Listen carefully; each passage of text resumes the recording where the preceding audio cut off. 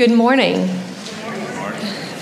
Welcome to the Unitarian Universalist Church of Kent. We gather as an inclusive spiritual community that seeks to inspire love, work for justice, and grow in community. Whoever you are, we welcome you. Wherever you come from, we welcome you. Whomever you love, we welcome you. This is a house where you can bring your whole self. This morning's lovely flowers are given by Fred Smith in loving memory of his wife Nancy, and by Ann Andrews, fresh from her garden. Thank you, Fred and Ann. I invite Melody and Jude to come up and light the chalice for us.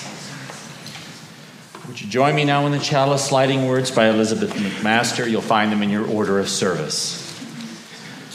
We light our flaming chalice to illuminate the world we seek. In the search for truth, may we be just. In the search for justice, may we be loving. And in loving, may we find peace.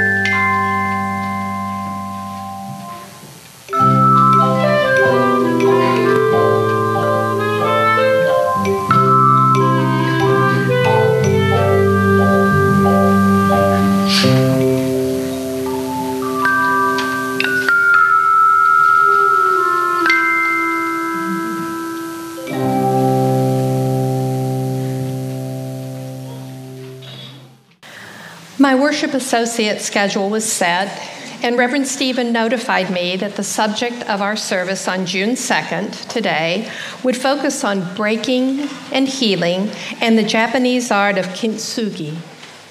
I am familiar with this process of mending treasured objects, and I appreciated the lovely symbolism inherent in the topic. But all this changed just last Tuesday when Reverend Stephen emailed me to say, I have completely changed Sunday service.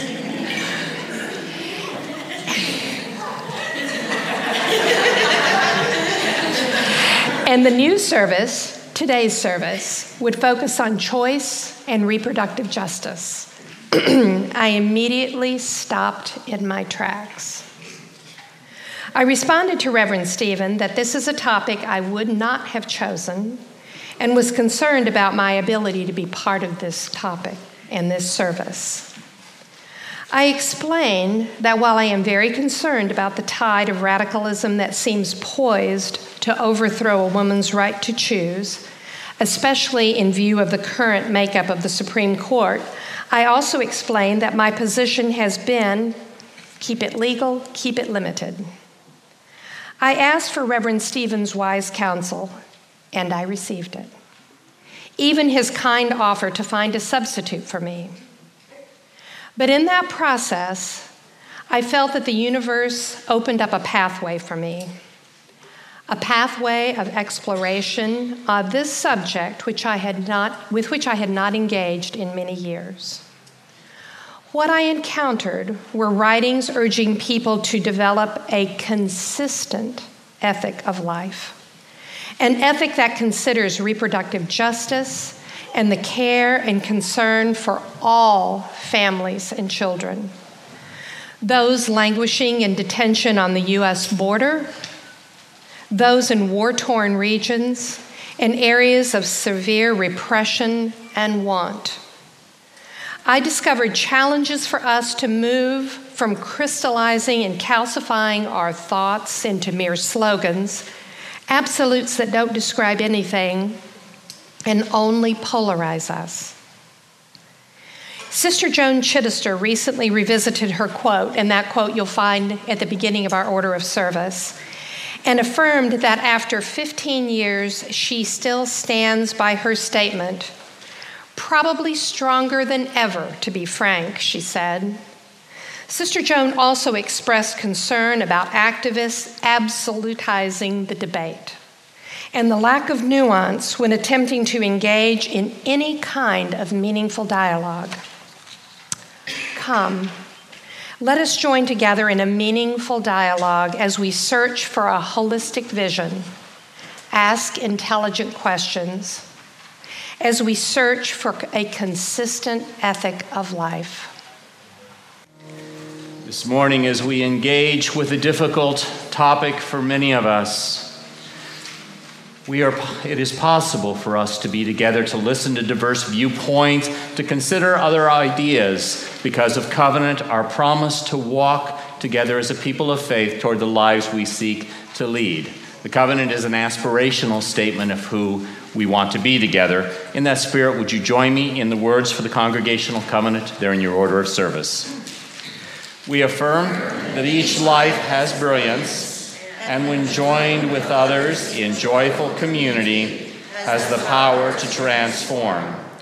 We pledge ourselves and our resources to this journey. This covenant inspires and challenges us to dwell together in right relationship. We promise to extend hospitality, nurture community for all ages, encourage spiritual growth, honor diversity, and practice kindness. Ministry is serving one another and the world. Each week during our service, we're going to do something new. We will briefly highlight a ministry, a committee, or an activity that is part of our congregation's life and work. For this morning's ministry moment, we highlight our fair trade ministry. When you buy a fair trade product such as coffee or chocolate or other products at our fair trade table during the social hour, you support artisans, workers, and farmers across the world who seek to lift themselves out of poverty, and you help nurture and protect our environment by purchasing products that are sustainably grown and harvested.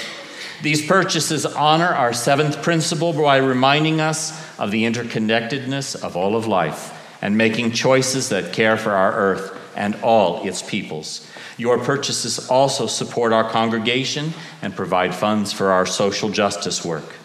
This, too, is the life and work of our church. Let's enter into a spirit of meditation, of prayer, of reflection, of mindfulness, remembering that we are all interconnected as part of the great web of existence. Let's take a few moments now for silence and centering. We also take time to remember the victims of the shooting in Virginia Beach on Friday. With a moment of silence, we grieve for the 12 innocent lives lost. With a moment of silence, we grieve for the families and friends of those who died. With a moment of silence, we hold in our hearts those who were injured in body and spirit during the shooting. With a moment of silence, we pray for those who govern, that the spirit of life will guide them to work for the greater good and create laws that will end this senseless violence.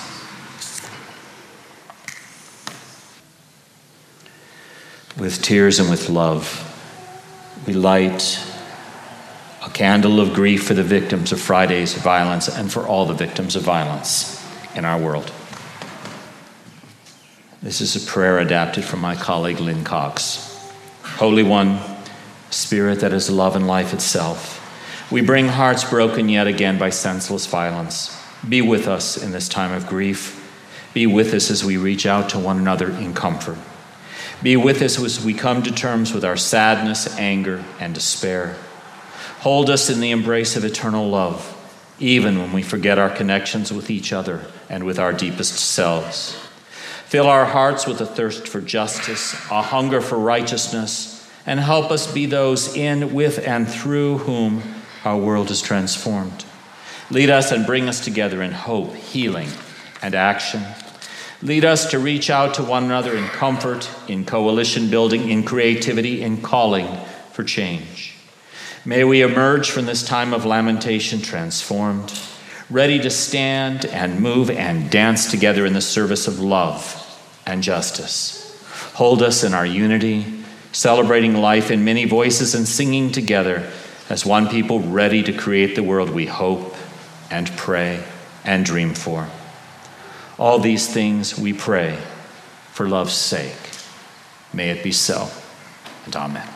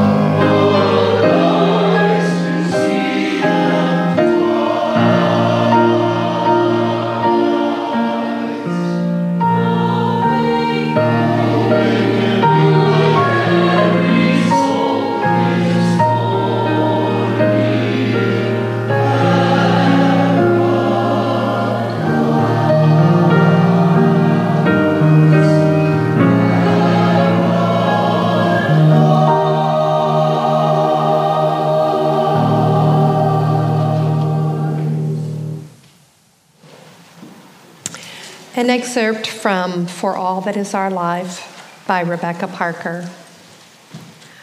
Why does it matter that women's reproductive choices be protected? Because we live in a broken world where life is at risk in many ways. The power to choose is the power of life in the midst of brokenness.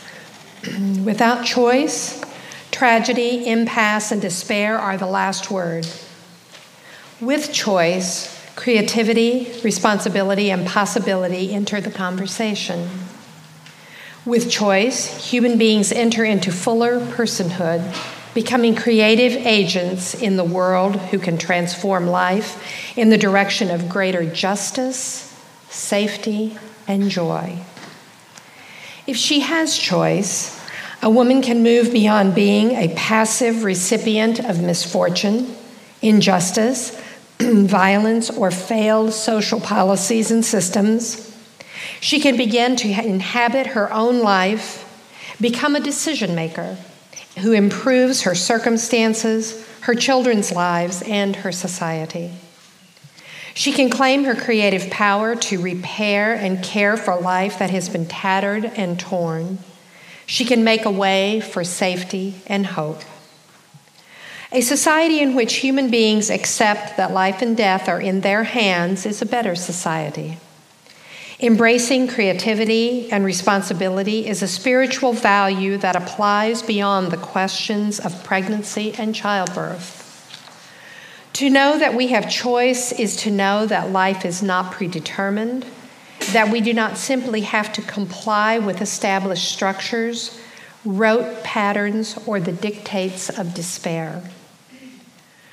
We all need the spiritual knowledge that life and death are in our hands, and we all need to do the hard work of ethical discernment, of accepting that life and death are ours to choose. Each of us bears in our own bodies the power of holding on and letting go. The rhythm is in our breathing, in our coming together and going forth, in all our acts of love. Let us embrace all that is our lives and use our power to bless the world.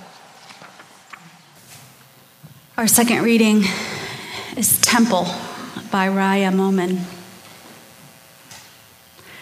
My body is my temple and will always be. It is not your place to decide how and whether it should be shaped and changed. It is not for you to discern how much protection it deserves, and regardless of how many terms you serve, it will shed and it will bleed. So let it bend, let it breathe, just let it be. Since my body, my temple, became a piece of legislation, it has protested every attempt to enslave it, and it will stop at nothing to stop the violence. It calls a ceasefire, a plea for peace. It calls for help and for relief, reprieve. It will not be silenced. If my body held a sign, if my body itself could speak, it would chastise those who exploit and stigmatize a woman's insides, a woman's insight, a woman's inherent right to give birth to new life or to terminate when she feels it is right for her. Not for you, not for me. It would not compromise to ease the tension or give false power to your religion, blaspheme. It would not suffer by choice in the name of freedom, in the name of God, or some elusive American dream. My body is my temple, but under your laws, it seems doomed. Women forced to risk their lives, the abuse of silent witness, the battered by belligerents, the inability to adequately care, the substances that impair, those born infected, affected, lacking access to prenatal care, so they just consume. The point is this: my body is my temple, for me to love, to behold, in which to delight. I received news this week from friends of mine that they're expecting. I'm almost excited as they are. They'll be great parents, and their child, I predicted a boy, by the way, will enjoy the benefits of good health care, the presence and support of extended family, and the privilege and comfort that come from being white. But how many single women of color or women living in poverty have just gotten the news that they are pregnant or anything but happy? How many expectant mothers will be scared or worried and wondering what to do about a child they can't afford? How many women will face difficult decisions about the pregnancy because of restrictive laws or life circumstances that create a lack of choices? Will they feel an abortion is the only choice they can make? How many women, some of whom may be sitting here in this room right now, would love to get the news that they are expecting but never will? How many hearts are aching because they've experienced reproductive loss? How many women and men cannot fully enjoy the gift of their physical bodies because of shame or the pressure of society to conform to a norm that denies the diversity of human sexuality and gender? How many women, men, and children have experienced domestic violence perpetrated by loved ones? How many families will struggle with raising a child who has serious health issues due to the toxins in the environment, parental drug addictions, or HIV? These questions are why I stood on the front steps of this building 2 weeks ago with some of you who chose to publicly witness for our UU values. We were joined by members of the Green Party and people from the community as we sang, prayed, and waved at the people at cars passing by, many of whom waved back or honked in support and solidarity. I held a sign that said pro-faith, pro-family, pro-choice. This is the motto of the Ohio Religious Coalition for Reproductive Choices, and it's a motto that reflects my values. As I reflected on that vigil and the recent restrictive abortion laws passed in Alabama, Georgia, Mississippi, Kentucky, and Ohio, I felt a deep call to speak to you about my belief in a woman's right to make her own decisions about her body and about reproduction. Of the many social issues we face in this country today, this issue is one of the most challenging because it's complex, very politically charged, and controversial. It is an issue which touches the life of every human being because each of us makes important decisions about reproduction and our sexuality in the course of our lifetimes. It is very spiritual because it asks us to consider our deepest beliefs about humanity, life, death, and family, which are the heart of the religious quest for meaning. It is also a difficult conversation to have because it is so intimate and personal. This conversation may cause a variety of responses in any one of us, including pain or frustration, anger or sadness, a passion for justice or discomfort. As a people who are diverse in our theologies, we also bring a variety of beliefs about abortion, about when life begins, and about human sexuality. It is tempting to avoid talking about this topic, but if we as a people of covenant who respect and honor diverse beliefs and ideas cannot speak together about this vital and intimate part of all of our lives, we lose an opportunity to engage with each other in a deep and meaningful way. We also lose the opportunity to engage in the larger conversation with society, which needs to hear our voices and our perspectives as a people of faith. The pro-life movement has co-opted the conversation politically, socially, and theologically. If we do not bring our values, our voices, and our religious beliefs to the process, the religious right will continue to codify into law their narrow religious viewpoint, damaging everyone's religious and personal freedom. Equally concerning is that these laws don't even accurately reflect the views of the majority of Americans on these issues. Statistically, it's shown almost 70% of Americans support a woman's right to make her choices about her body and her reproduction. And while abortion and when life begins are the dominant themes we're hearing, as ever stricter laws are passed with the ultimate goal of challenging Roe versus Wade in the Supreme Court, there is a much larger issue that needs conversation and work: the intersection of human sexuality and reproduction with justice, reproductive justice. Stephanie Fleming writes, "The fight for reproductive rights thus far has been within the traditional feminist framework, using abortion rights as the main headliner. As important as preserving this choice is, it is time to recognize the shortcomings of the reproductive rights as abortion rights framework." Women of color first critiqued this framework as too short-sighted, one-sided, and not taking into account the reproductive oppressions that affect their choices over the course of their reproductive life. It was women of color in the early 1990s who recognized that women need so much more than access to abortion. They need access to reproductive health care services. In 1994, this new framework was articulated at a meeting of the Black Women's Caucus. That caucus then joined with other groups of women of color to become Sister Song Women of Color Reproductive Justice Collective. Sister Song has been instrumental in promoting reproductive justice and in building support for it as a conceptual framework and movement-building political strategy. Reproductive justice emphasizes that everything is connected and insists that we refuse to isolate or pit important social justice issues against each other.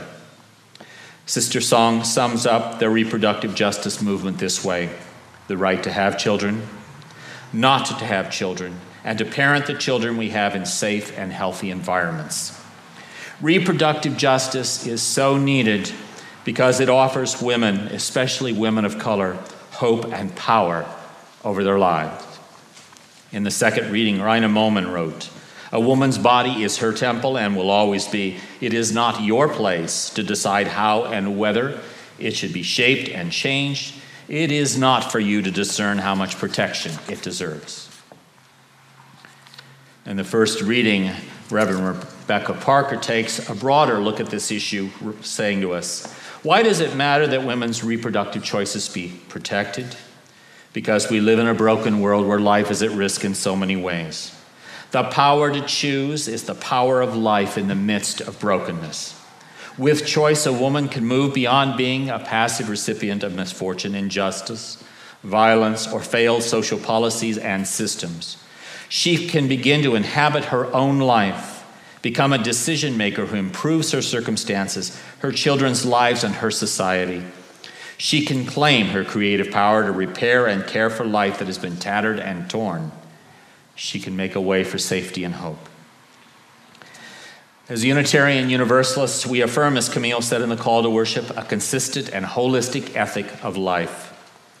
A 2015 UUA Statement of Conscience says, as Unitarian Universalists, we embrace the reproductive justice framework, which espouses the human right to have children, not to have children, to parent the children one has in healthy environments, and to safeguard bodily autonomy and to express one's sexuality freely. The expression of a person's sexuality should be a choice that is made with freedom and dignity, knowing appropriate resources are available, including health care, contraception, and sex education. Every person should be able to live free from the fear of violence or abuse in their relationships. Parenthood is not and should not be a consequence of one's actions, but a choice that is freely, joyfully, and thoughtfully made. Healthy, loving, respectful sexual behavior between two consenting adults should not be dictated by a religious tradition that has been misappropriated from its ancient context and misinterpreted through a narrow lens of morality. Instead, our faith communities in the role of the prophetic church should be leading the way for reproductive justice because of the intersection of issues of human sexuality and reproduction with many other forms of justice making. Unitarian Universalism is uniquely poised to lead the work of reproductive justice, grounded not only in our first principle, the inherent worth and dignity of every person, and the sixth principle, the goal of world community with peace, liberty, and justice for all, but also our deep reverence for life. unlike the religious right, who really should call themselves pro-birth rather than pro-life, especially given their silence on capital punishment, gun control, and many other issues that affect quality of life. Unitarian Universalism seeks to be pro-life in the truest sense of the words. My colleague, the Reverend Sarah Gibb Millspaugh, participated in a Stop the Bans rally in San Diego on May 25th and had these words: "Life is sacred. Your life is sacred. The lives of the person or the couple facing a difficult reproductive decision, their lives are sacred. And because their lives are sacred, we are called to do all we can to protect their life and their well-being. The lives of the born, the lives of the living, they matter profoundly. The lives of people who have a conscience, who are struggling with their conscience to figure out what to do with a pregnancy, they are sacred. We owe it to them to offer honest, scientifically accurate information about the choices they can make. We owe it to them to uphold their rights, their dignity, and their own responsibility to guide and shape their lives."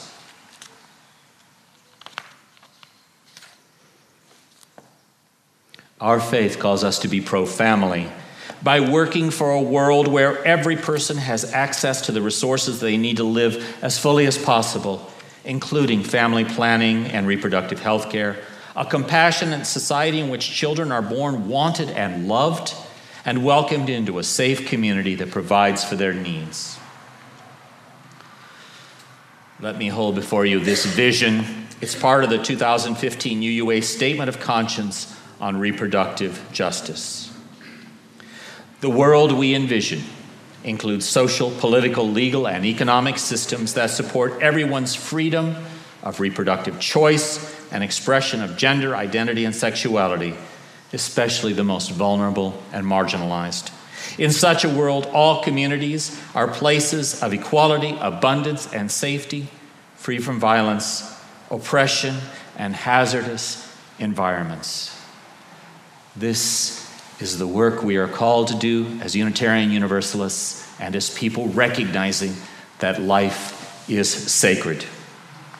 So this day and every day, may we hear life's call to work for reproductive justice and for all justice as we answer the invitation into fuller personhood and become creative agents in the world as we work to transform life in the direction of greater justice, greater safety, and joy for every person.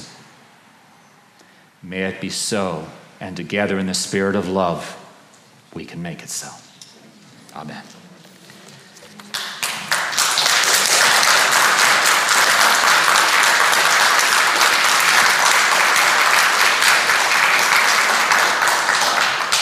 Let's take a few moments to sit in silent reflection together. Brandick Lovely says, "Let there be to sustain and strengthen this place which is sacred to so many of us, a community of memory and of hope, for we are the keepers of the dream. The dream of this congregation, the UU Church of Kent, is to be a community of inclusion, a beacon of love and hope, a house for seeking and sharing a truth, a home for art and music, a hearthstone of friendship and human dignity, a place working for social justice, for reproductive justice, and for the liberation of all human beings. This dream thrives because each of you so generously gives of your time, your talents and gifts, and your financial resources. Thank you. Now, as keepers of the dream with the vision of justice before us, we give and receive the offering as a sign of our shared commitment to the life and work of this congregation and beyond. Will the ushers please come forward to receive the offering?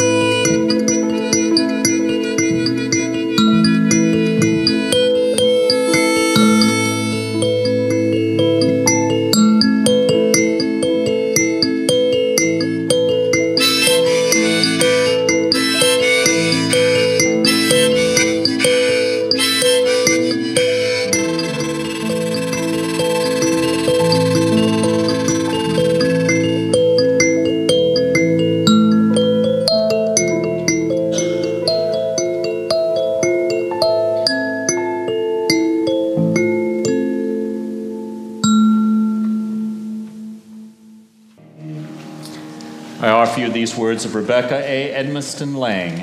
Mindful of our highest aspirations, bound by common faith and purpose, and yet beginning with ourselves as we are, let us take one more step together in our unending quest for dignity, justice, and love. And now, trusting that the power to choose is the power of life, may we go forth in hope and in faith to continue inspiring love, seeking justice, and growing in community. May it be so. Blessed be, and amen. And now please be seated.